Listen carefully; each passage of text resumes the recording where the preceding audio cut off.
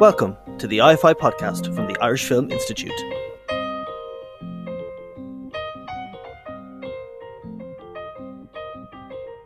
I'm Stephen Boylan, and this is the latest in our short season of IFI podcasts we're making available during the current COVID-19 outbreak. If you'd like to get in touch with us, you can contact us on Facebook and Instagram at Irish Film Institute, or on Twitter at IFI_dub. This weekend, June 26th to 28th, would have marked the culmination of Dublin's annual Pride celebrations, the parade through the city centre, attended by thousands. The parade may be off, but there's still a world of LGBT plus entertainment to be found online from both Irish and international filmmakers. Joining me later on the episode is academic and filmmaker Barry Dignam, who'll help me look back at some of the most pivotal moments in Irish LGBT plus cinema history.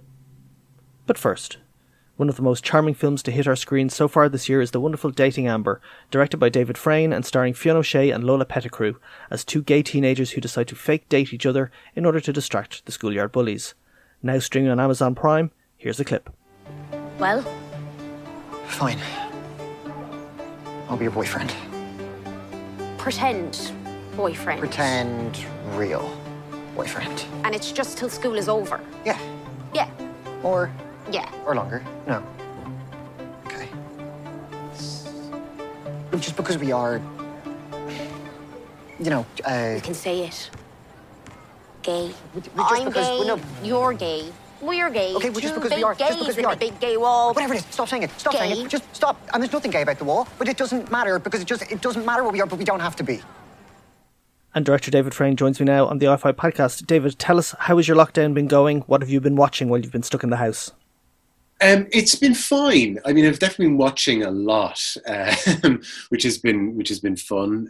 It's been okay. I've kept busy, kind of going through a lot of box sets, watching a lot of older films. I think I've been desperate for kind of light and comedic material, and there isn't actually that much made at the moment. So I've been kind of going through old kind of Billy Wilder and some great Preston Sturges stuff, which has been fun, and some Helen Pressburger. So yeah, it's been grand. It's been grand.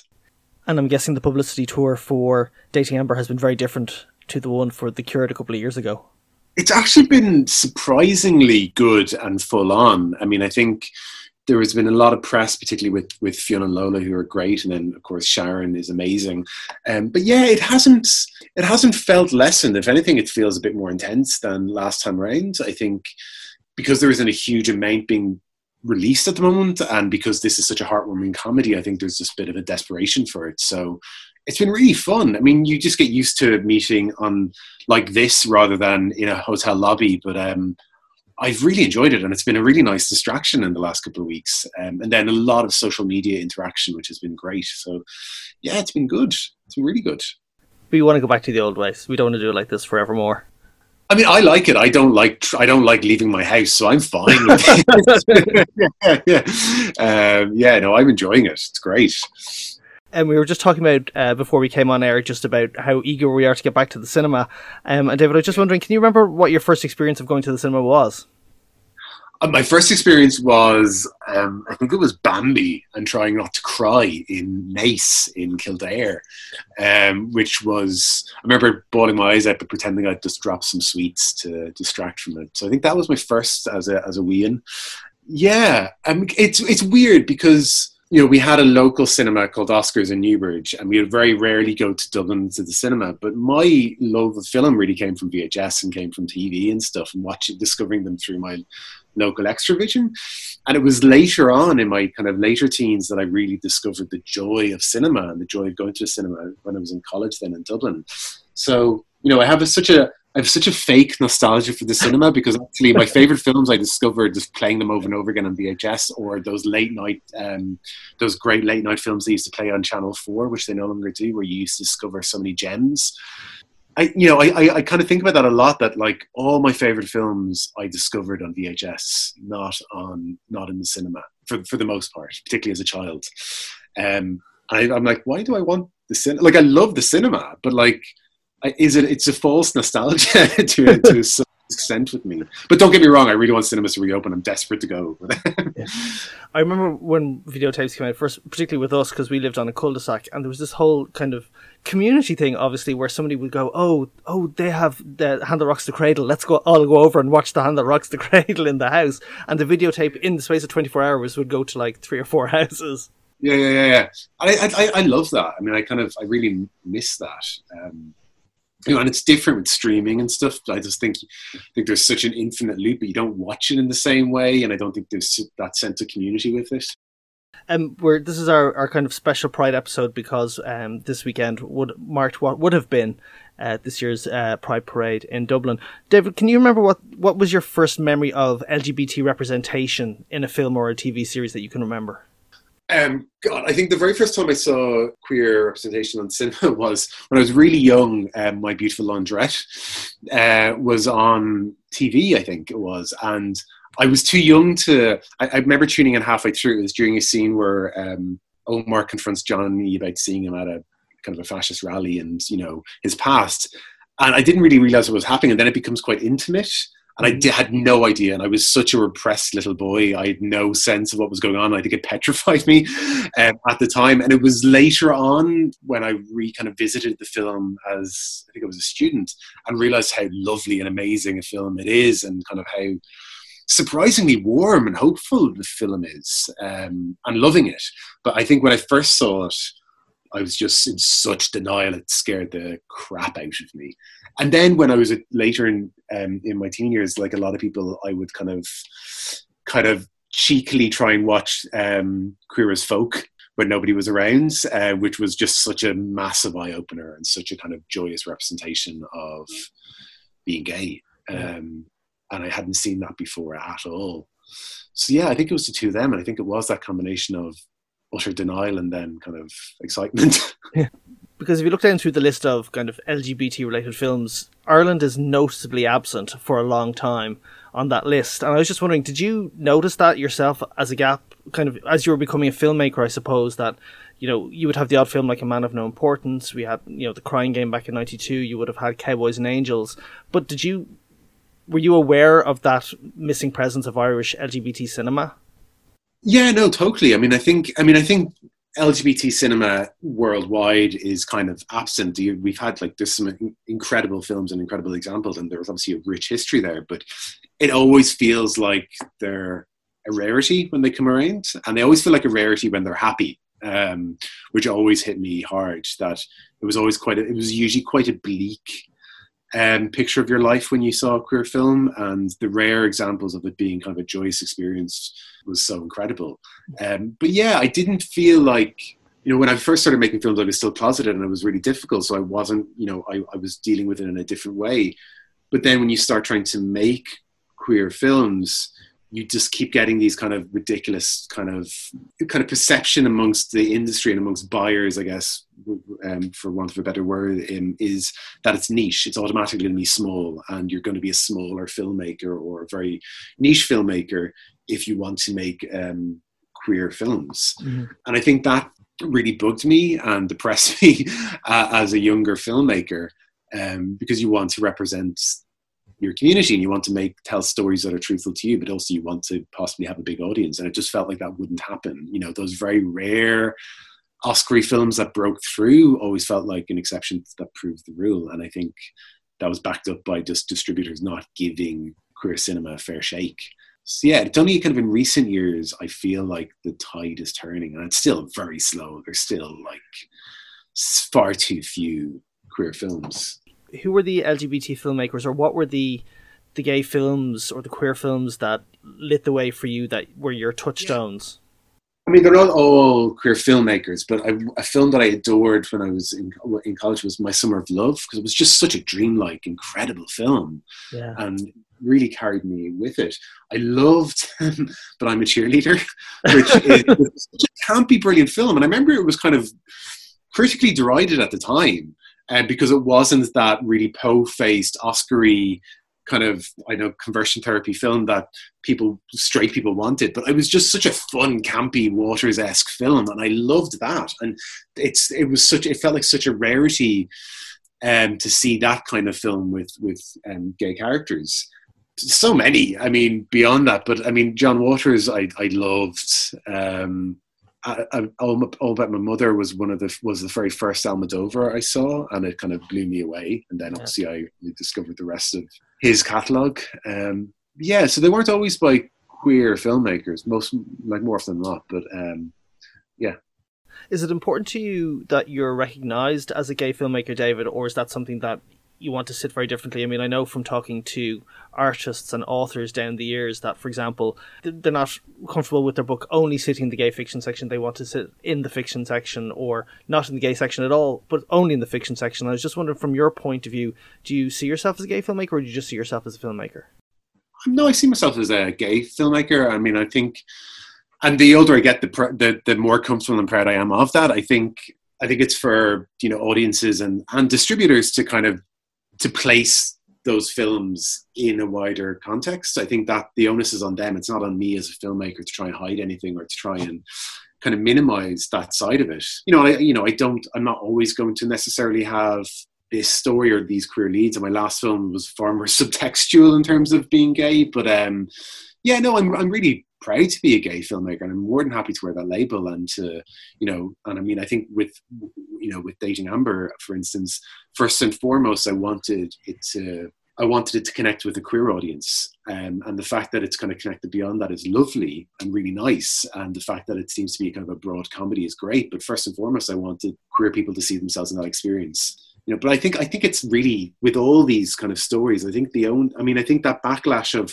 not wanting to be seen as a minority filmmaker first in any way, that just comes from the laziness of distributors and streamers who've kind of placed you in that niche bracket unfairly, because they are too close-minded to see that this is a story that might appeal beyond that core audience. The older I get, I'm far more comfortable with being first and foremost a gay filmmaker. And it's, if other people decide to limit me because of that, that's their problem.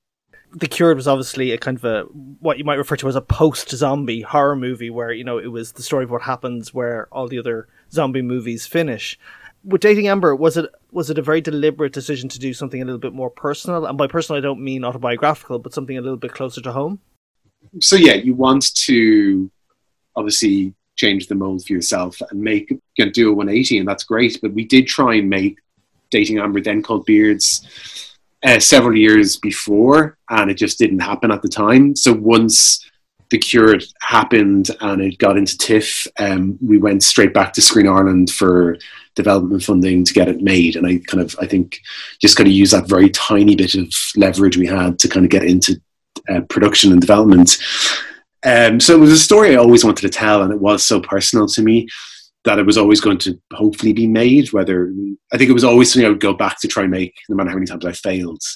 And I think the older I get, the more comfortable I am with comedy and kind of exploring that. I think, I made The Cured when I was a far more depressed and angry man, and I think the film reflects that in many ways. And I think as I've kind of grown as a person and as a writer and as a filmmaker, I've really kind of got to see the warmth and the comedy in tragedy. And I think going forward, my work will hopefully touch on that more, not always be so outrightly comedic as Dating Amber, but I think it will definitely have a bit more comedic flourishes than, say, The Cured did. But yeah, I mean, I'd love to do a period drama, more period drama than the 90s, and, sci-fi, and, there's plenty of things I'd like to adapt. I mean, I think like any filmmaker, you want to just be able to play and explore and not be put into one box. And I would cite people like Lenny Abrahamson as somebody who's really gotten to kind of mess around with various things, which is great. What was it like filming in the Curragh? Because I know that's the area where you grew up.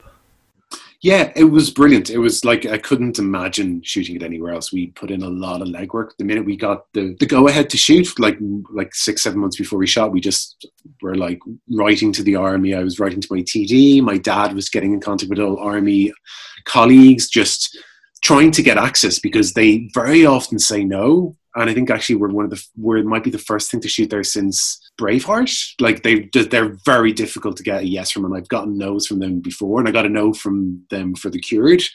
So I kind of couldn't fathom shooting it anywhere else. And I've always wanted to bring the Curragh to the big screen because it's just so beautiful. It's somewhere you don't appreciate when you're younger. So getting access to it was amazing, and it made the film all that much more personal and joyous for me. And I just love the Curragh Barracks. It's like this red brick toy town. It just feels so surreal. And so getting to shoot there was amazing. It was a dream, and it became a really fun experience because, you know, my family lived there, and, you know, my dad was involved, and my sister and my nephews and everything became extras, and my niece. And yeah, it just became a much more family exercise. Yeah, I can't imagine I can't imagine where we would shoot it if we didn't shoot it there. Like, it just doesn't feel like it would work anywhere else, which is always a problem when you write something so specifically to one location. But yeah, it was such a dream to get to shoot there. We have to mention the performances as well, which are terrific throughout. I know you'd worked with Fionn O'Shea before. Was he in your head for the part the whole way along, or were you kind of very open to whoever was going to play the roles? Yeah, no, I worked with him when he was like about 10 on a short film called The Mill. And he was a great actor. But no, we did a really wide casting. I think all my anxiety with this film was wrapped up in getting the right Eddie and Amber. I think I knew the film hung on their shoulders. So we did a really wide casting in Ireland and even England to get them, and got lots and lots, hundreds of self-tapes with, Louise Kiley, our incredible casting director. And Fiona Lola's tapes were great, and I knew they were special. But then we did the chemistry read between like 4 boys and 4 girls, and it was just getting the right chemistry and the right combination. And once we got Fiona and Lola together, it was just electric. I mean, we knew we had our leads, and kind of about 90% of my anxiety left me, which was nice. And then they worked so hard. Like, this was over 6 months before we actually shot the film, and we did lots and lots of rehearsal. And for me, it was just important that they became friends, because the film wouldn't work if you didn't feel their bond. And by the time we got to shoot the film, they were best friends. They were really living in each other's pockets, which I couldn't have dreamt about. And I think that's pretty much why the film works. I mean, I'm really proud of everyone who did it, and I like my script, but I think it really it really hangs on them. And I think their bond and their chemistry shines through and kind of makes it what it is, and it's why people have connected with it. And they're so nice and lovely, and they worked so hard. Yeah, it was great. And then from that casting, actually, I do have just like we have such an amazing ensemble around them. And from that really wide casting we did for Eddie and Amber, we actually found all the other kids who were brilliant actors, just not necessarily right for Eddie and Amber. But, you know, Ian O'Reilly and Anastasia Blake and Emma Willis and Lauren Canny, we found all them from that casting for Eddie and Amber. And, you know, they're all so great. One of my favourite characters in the whole thing, give a special shout out to Evan O'Connor, who was just so brilliant as the younger brother. Yeah, he's like he's a comedy genius. I don't know where he comes from. Well, he comes from Newbridge, where we actually shot the film. But it's his first thing, and he's such this quiet little lad, and he just walks into the audition, and you don't have that. You never know what to expect. But he doesn't walk into a room instilling you with confidence, because he's very shy, and then he just starts performing, and he's the funniest boy you'll ever meet, and he's got the quickest wit, and he's such a good ad-libber. Yeah, he's amazing. And that role could have been awful in the wrong hands. I mean, kind of having a 12-year-old talk about fingering may just be disgusting. He makes it so funny. He's definitely going to be like kind of snapped up by some Judd Apatow type in Hollywood, because he's such a genius. And like, there's so many brilliant outtakes with him just going back and forth with Sharon Horgan, and it's like just watching two masters at work. I'm like, what's going on? He's 13. Yeah, he's great.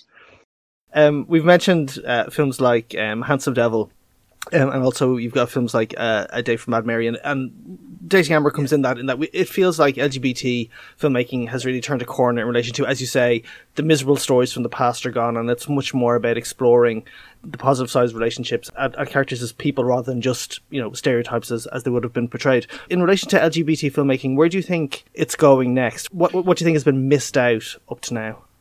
I don't know. I hope that we're going to see just a broader spectrum of queer stories. I think there's definitely an appetite for more joyous stories in queer filmmaking. I think I think actually when you look back in the last couple of years, of those films that maybe 10 years ago would have been very worthy Oscar films haven't necessarily worked. And then you have films like Call Me By Your Name or The Favourite, and films that have been kind of quirkier and funnier or warmer have actually worked. And I think that's just reflecting the audience's appetite for a different side to these stories that isn't always so bleak and always so one note. So yeah, hopefully wider. And I think in general, hopefully there's been so few LGBTQ films that have dealt with the intersectionality of it all. And obviously, you've now had Moonlight. I mean, it was funny because I talked about My Beautiful Laundrette, like that was obviously dealing with race and sexuality in kind of Thatcherite England. And it felt like that there was a massive gap where, you couldn't mingle and mess with all these different kind of things. And I feel like now we are kind of getting to see more and more of that and just a broader spectrum of these stories being told from so many different kind of perspectives. So yeah, I hopefully just a wider branch. And like, I'd love to see horror films. I mean, I saw Saint Maud at LFF last year, which is great, which is, it's a really stylish horror film that kind of happens to have a main lesbian character, and it is actually specific because the nurse is trying to save her soul, so it's integral, but it's not a genre you would have normally seen kind of a mainstream horror film or a mainstream kind of queer film in.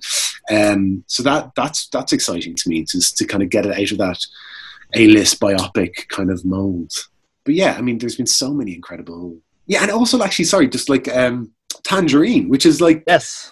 Such a great, like I mentioned that recently in something, it's like such a great kind of just old school Hollywood kind of taught film. And it obviously just happens to have two Black trans women in the leads. And again, it's very specific and integral to the story, but it's not the kind of queer film I think you would have seen 10 years ago or would have gotten any attention 10 years ago or more. So yeah, I just hope a much broader variety, and I hope that we start seeing queer characters in different genres, because it feels like it's always been ghettoized and put in its own genre, and that's always been really frustrating as an audience member and a filmmaker. Yeah, I'm so glad you mentioned Tangerine, because I haven't seen a film in recent times where the energy levels are just up to 100 the whole time, and it maintains that momentum for the whole. I mean, it's a short film, but I mean, it keeps that momentum going the whole time.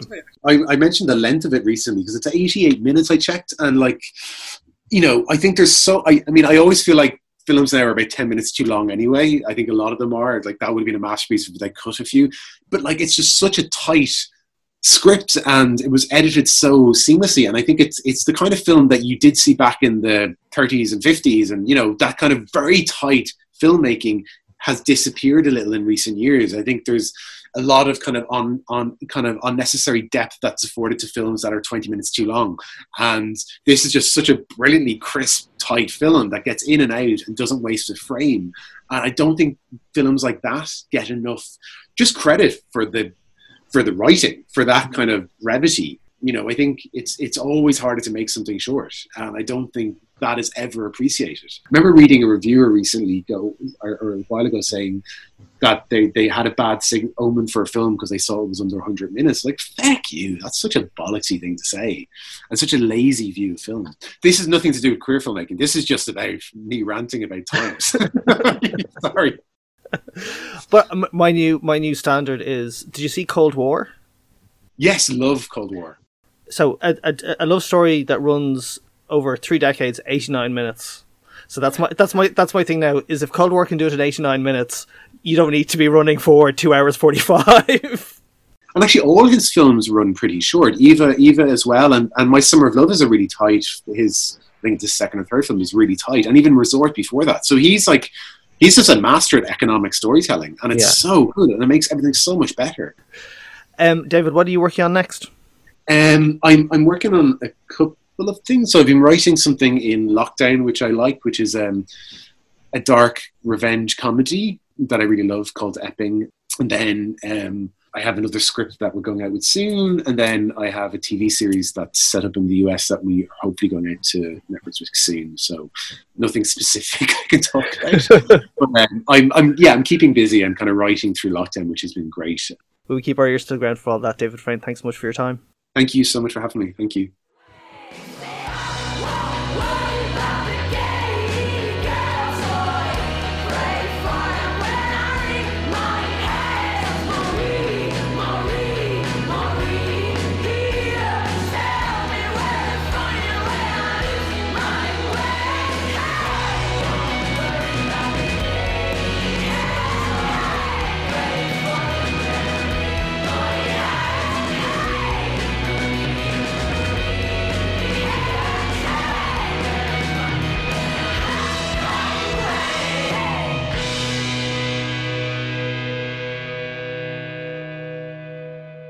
Taken from the Dating Amber soundtrack, that was Pillow Queens with Gay Girls.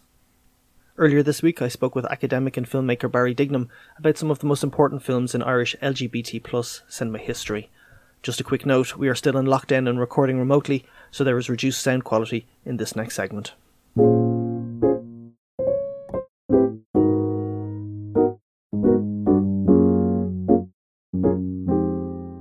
Barry, we're going to have a look at some important milestones in Irish LGBT+ cinema, but would I be right in thinking that visibility for LGBT stories in Irish cinema was historically very sparse, given that homosexuality was only decriminalised in 1993? There really wasn't. There wasn't anything. I mean, a couple of people were making some short films, Ger Philpott, myself, Colette Cullen, and a couple of others. But there wasn't really any representation on screen that I can remember. And there might have been tangential characters appearing, but nothing really by gay filmmakers about kind of the gay experience or anything like that. Would there have been an official policy at the time? I mean, I suppose if something was against the law, it's likely that in relation to funding, that stories or gay stories wouldn't necessarily have been funded by official bodies. I've never spoken to anyone who said that they weren't allowed. But I mean, the difference between pre-93 and post-93, you know, we felt at the time, it was talked about at the time, that it was a bit like opening the curtains, and it really was. Up until decriminalisation, people had talked about, well, you know, nobody gets brought to court over being gay. It didn't matter. It was so chilling. Individuals may have made some funding decisions, but I think after 93, everything opened in terms of, you know, what you could and couldn't engage with in the state. And obviously with film at that stage, the state has a huge role to play in what got funded and what didn't get funded. I mean, what kind of impact would it have had that all the stories that you were seeing were coming from the UK or abroad? Obviously, with the UK had decriminalised homosexuality in the late 1960s, so you would have had films like Sunday Bloody Sunday, you would have had My Beautiful Laundrette, the films of Derek Jarman, but there was no kind of Irish gay stories on screen. So what kind of impact did that have? On a personal level, probably not on a day-to-day major impact level, because I lived in the city. So I had Channel 4. I also had the Lighthouse Cinema. So actually I could get to see My Beautiful Laundrette. And I nearly had a heart attack, I think, the first time I saw that film. Just actually seeing two men in love and you know, basically riding each other on screen. I had never seen anything like that. And, you know, literally, I think I nearly had a heart attack. I mean, I was a kid at the time. And the same, I suppose, as well with Morris. There was that scene. I remember flicking through the channels and my grandmother was sitting beside me, and I got to the boathouse scene was on, you know, whatever, Channel 4. And my grandmother said, switch it on. I was like, no, I have to watch it. But anyway, I don't think, I mean, looking back as a grown-up and looking at the Irish film industry, I think it's a pity that we weren't making our own stories.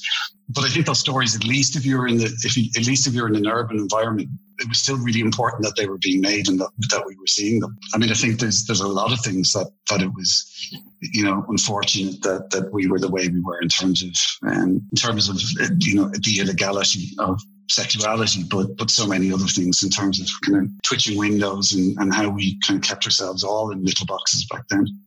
The first major milestone, I suppose, and although it was British funded, was just before decriminalisation, and that would have been The Crying Game, which was notable for any number of reasons. It was a huge success at the international box office.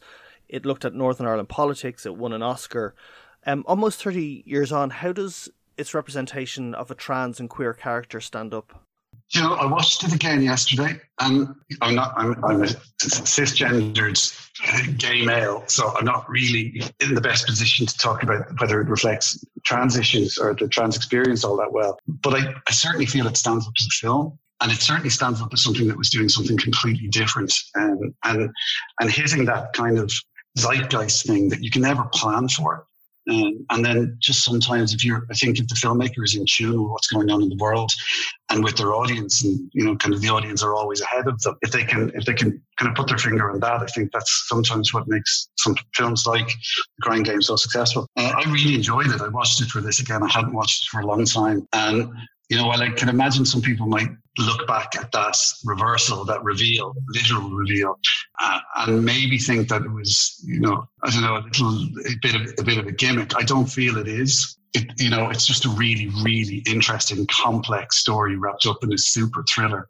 And when you think back I'm just kind of thinking back vaguely to my own memories of it. I mean, it was literally all anybody could talk about. It was one of those films that, you know, I suppose it was one of the first examples of spoiler culture, where it was just like people trying to keep this big revelation under wraps.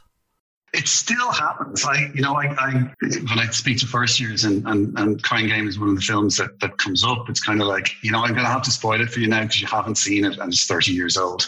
But it was massive. It was along the same kind of level of spoiler of The Sixth Sense, where people really, really wanted to say it but couldn't. And then, of course, like by even mentioning, you're kind of ruining the spoiler a little bit.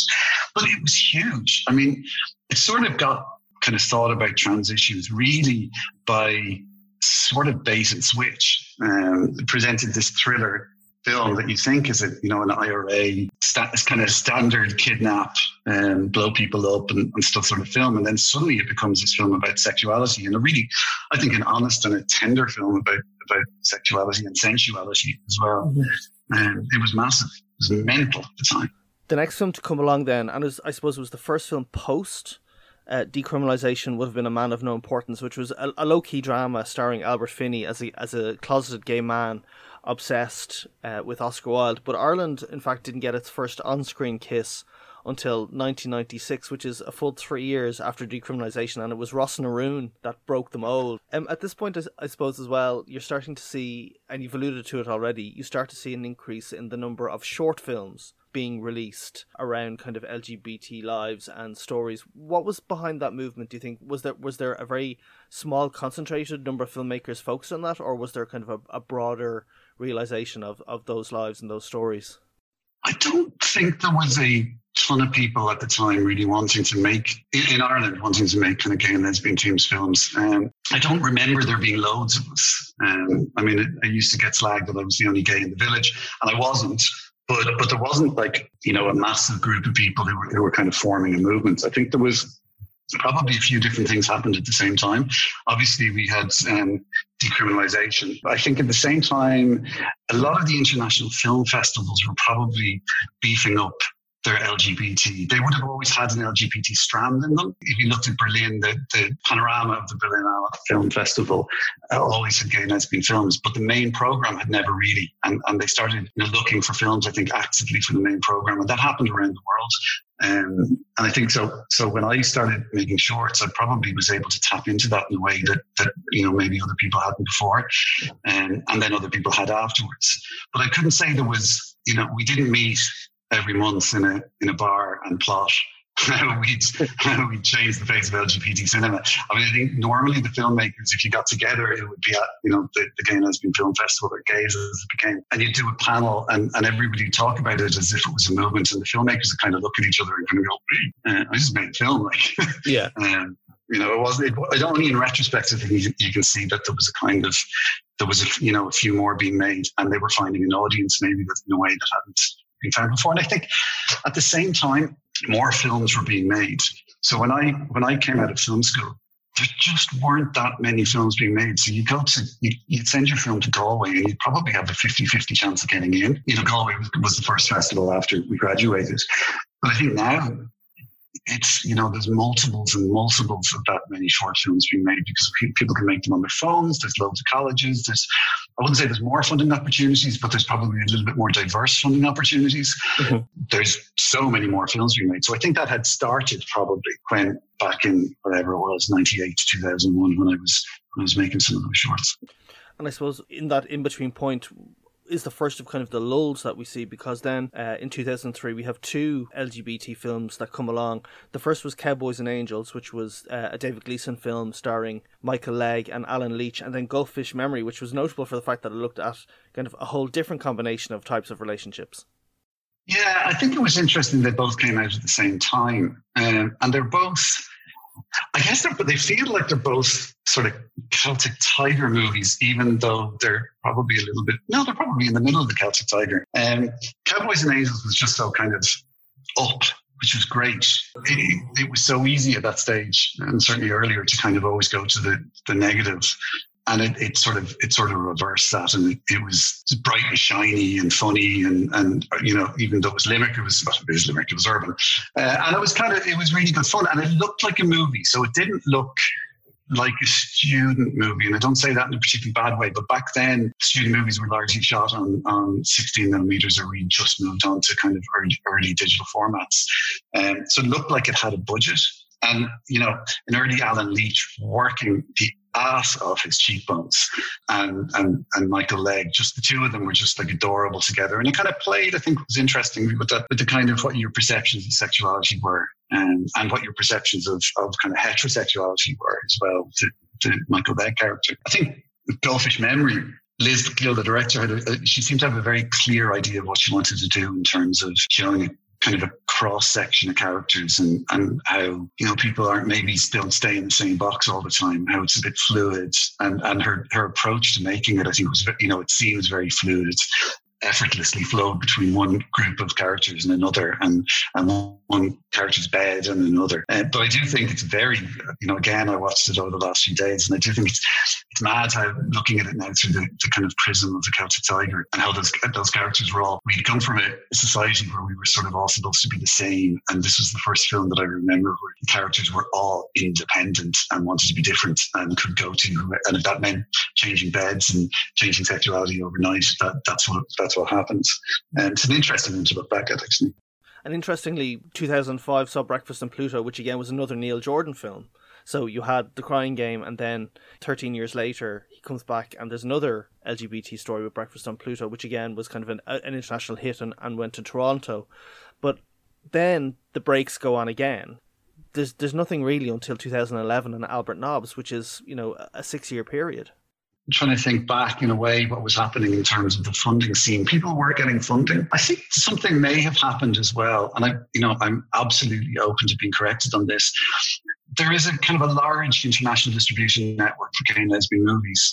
And it seemed to, if you look at some of the American companies, through that period, they sort of sat back on the type of films that were being distributed. So if you look through the program of a kind of a gay and lesbian film festival, or indeed the catalogue of one of the releasing companies, one of the sales agent companies in the States, they all had 2 18 to 24-year-olds topless, good-looking guys on the cover of the DVD, and it seemed like another one of these was coming out every week. Maybe that's the market was looking for that, and maybe, I don't know, maybe people certainly over here weren't that interested in making that. But at the same time, then the kind of stream market was probably not interested in that, or certainly had started being interested in other types of films for a while, or other types of stories. Maybe. The funding obviously was difficult. You don't really in Ireland get to make a low budget kind of niche movie without some support from Screen Ireland. But that being said, from my point of view, I've never felt a resistance in Screen Ireland to, stories. There may have just been at times a resistance to not having any money to spend. Mm-hmm. But yeah, there was a gap, but I think probably cyclical. That gap will happen again. We're, we're in a pretty good point for those movies at the moment. We mentioned the decriminalisation in 1993, and I suppose the other social movement that happened that kind of cinema pivoted around was the marriage referendum in 2015. And before that, you had Viva, Paddy Bratnock's beautiful film set in Cuba, written by Mark O'Halloran. You had The Queen of Ireland, which was Conor Horgan's documentary about Panti Bliss. But then you had films that very much made for a younger generation. So first off, you had John Butler's Handsome Devil. Yeah, I mean, I think I'd probably go back a tiny bit further than Marriage Equality. So Marriage Equality was the big moment. But I think in the same way that decriminalisation happened, I think when civil partnership happened, those curtains opened again. So, everybody was going to, your auntie and your uncle were going to the civil partnership of their cousin from down the road. And that just opened the windows again, I think, or opened the blinds again a little bit and let some air in. So I think to a certain extent, well, obviously the Queen of Ireland was pretty much related to all of that. And Paddy Bratnock's film Viva may have, the funding for that, or Treasure getting the funding may have been pushing an open door because things had changed again. But I think certainly in terms of Handsome Devil, I think Handsome Devil is probably the most movie that has come out in the last while about kind of gay male experience or whatever. It feels like a movie, like a mainstream Hollywood movie. It's really well crafted. And I think that probably does lock into the movement of marriage equality. As I mentioned, Barry, 3 of your short films are on the iFi player. Tell us a little bit about each of those. So the first one is a film called Dream Kitchen, which at the time was supposed to be a fantasy about coming out. So a kid imagines how it would be to come out to his parents, and of course in the imaginary world, I think it's amazing. And then he comes kind of crashing back down to ground. It does have a happy ending, though. I think back then it was a fantasy. Oddly now, it's not a fantasy anymore, because I think what happens in that film would have been impossible back in 1998, or virtually impossible. But I think in 2020, there are probably coming out stories that aren't a million miles away from that. But I think we wanted to make it, I guess, as a rejection to some of the other films that were just so grim at the time, that if you were gay, that you really should think about hiding yourself away. And we just wanted to do something that was not that, and that was a bit of fun. And actually, to be honest, make it for specifically gay audience, for a gay film festival. And we finished the film and had no idea whether anybody was going to want to see it. And it turned out they did. And it was great, actually, because for me, it won.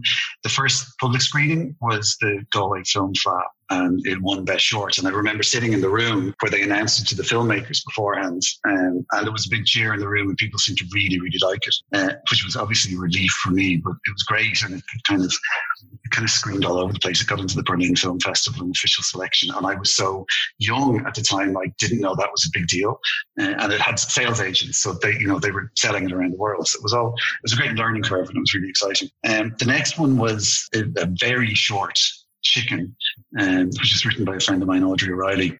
And it was part of the Screen Ireland, or Irish Film Board it was at the time. They had a short scheme that they were just starting. I think they were moving money from their marketing budget, and they wanted to make some, essentially narrative ads, but that were just ads for Irish film in the sense that they were good films. I made Chicken for that. Darren Healy and Niall O'Shea. It's 2 minutes and 48 seconds, I think.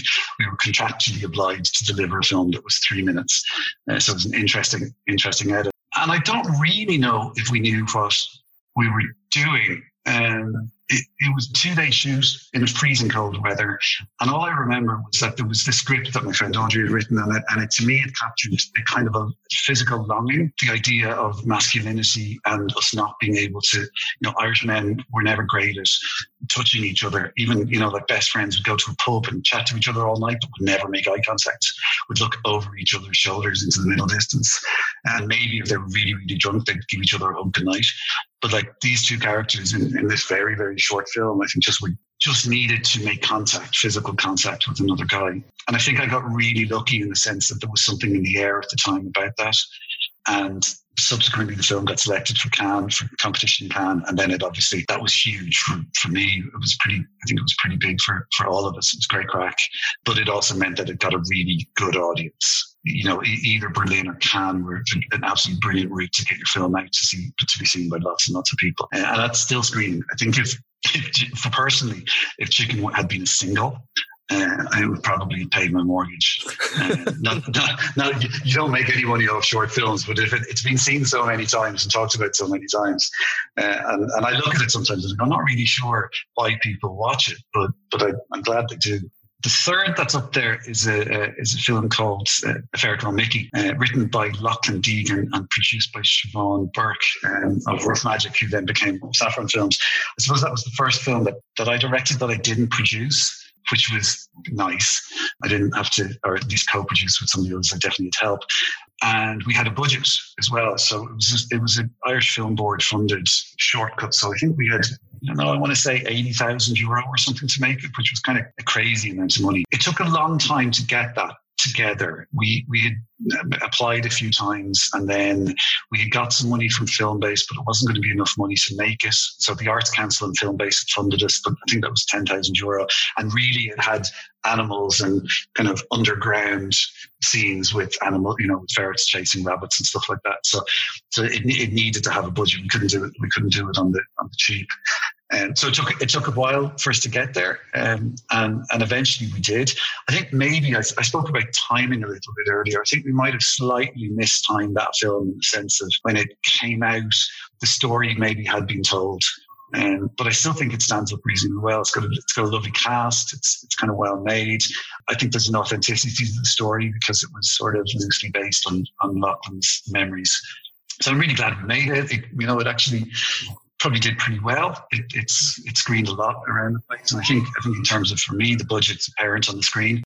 And it's still very timely, Barry, because, it's very much an exploration of that idea of what masculinity is and what masculinity should be, which is still very much in the discourse. It might be more timely now, I think, actually. I think it was timely a year or two before we made it. I think it's probably a little bit timely now as well in terms of but maybe in a slightly different way. Like the character in the film is really too young for us to have ever decided whether he was gay or not. I think now you might look and go, well, is he cis or not? And actually, I guess our theme behind that, or our point, is just for a kid at that age, in the film, the kid is basically, his dad tries to butch him up. He dresses as a girl, doing tea parties with the women from the Legion of Mary who are his toys. And his dad decides that he's going to intervene and brings him hunting ferrets. And the kid turns out to be actually really good at hunting, but hates it. And the dad is really bad, and it turns his stomach.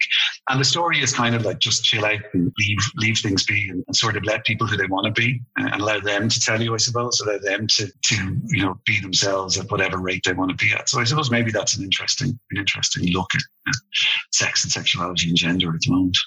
Well, as I mentioned, Barry's short films are available to view worldwide for free on the iFi player, while many of the other films we've spoken about are available to stream from Volta.ie. Barry, thanks so much for your time. No problem. That's all from this week's iFi podcast. We'll be back next Friday. I hope you'll join us then. The iFi podcast is produced by the Irish Film Institute. The Irish Film Institute is principally funded by the Arts Council. The iFi is a charity. For more information on how to support its work, visit ifi.ie/support.